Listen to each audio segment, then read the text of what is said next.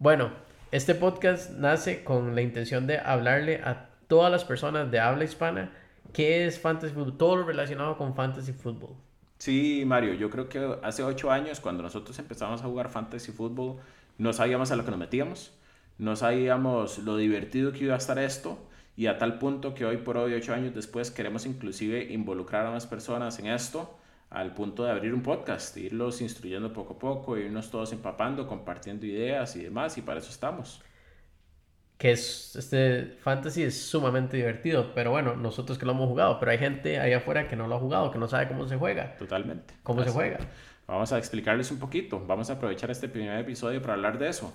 ¿Cómo se juega? Bueno, hay cuatro principales proveedores que dan este servicio. Todos son gratuitos, esa es la parte buena.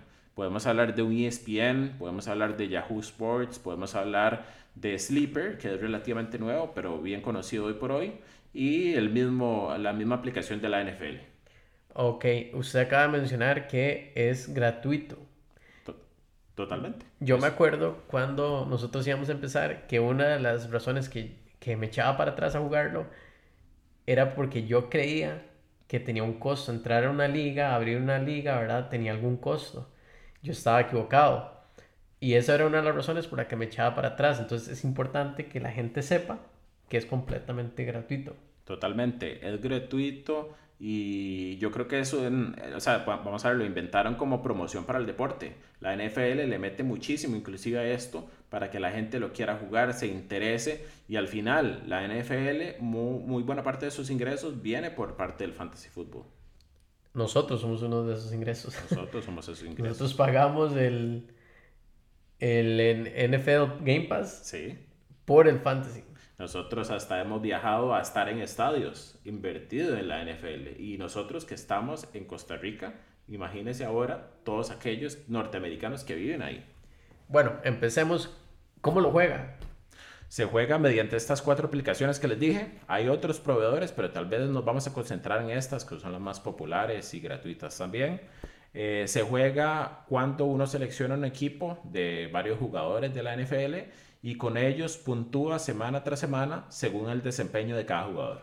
Entonces, usted lo que me está diciendo es, si un jugador tiene muchas yardas, suma muchas yardas, tiene muchos puntos en el fantasy.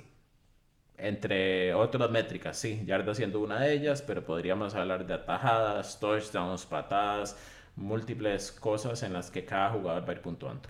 Ok, entonces, yardas aéreas, yardas terrestres, yardas por pase, todo eso suma. Y si a un jugador suma muchas, a mí me va bien en mi equipo de fantasy, así es. Y lo interesante de esto es que nosotros nos metimos a este deporte y lo jugamos con la regla más estándar, pero tiende a ser tan flexible que uno puede hasta decidir la cantidad de puntos que se suma por cada una de las modalidades de juego. Entonces usted mencionaba yardas aéreas, usted puede decidir cuántas va a puntuar. Lo mismo con touchdowns, con pases, con corridas, lo que quiera.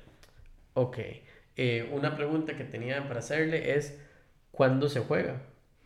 Esto se juega principalmente o usualmente durante la temporada regular. En la pretemporada no se juega porque usualmente los equipos están probando jugadores que terminan o no estando en el roster final del equipo o los están probando para usarlos 2 o 3 veces en la temporada. Se juega durante la temporada regular cuando ya todos los titulares están jugando y puntuando semana tras semana.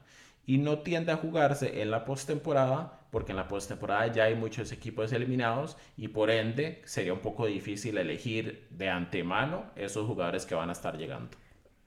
Bueno, entonces es bueno lo que usted me acaba de decir, que se juega durante la semana, durante la temporada regular, perdón, porque este año, justamente para esta temporada 2021, aumentaron un juego más en la temporada regular. Es el primer año donde la NFL decide tomar esta genial decisión para todos los que nos gusta este fantasy fútbol.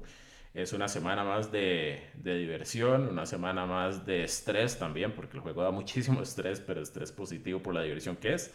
Entonces sí, tenemos una semana más y ojalá lo sigan aumentando.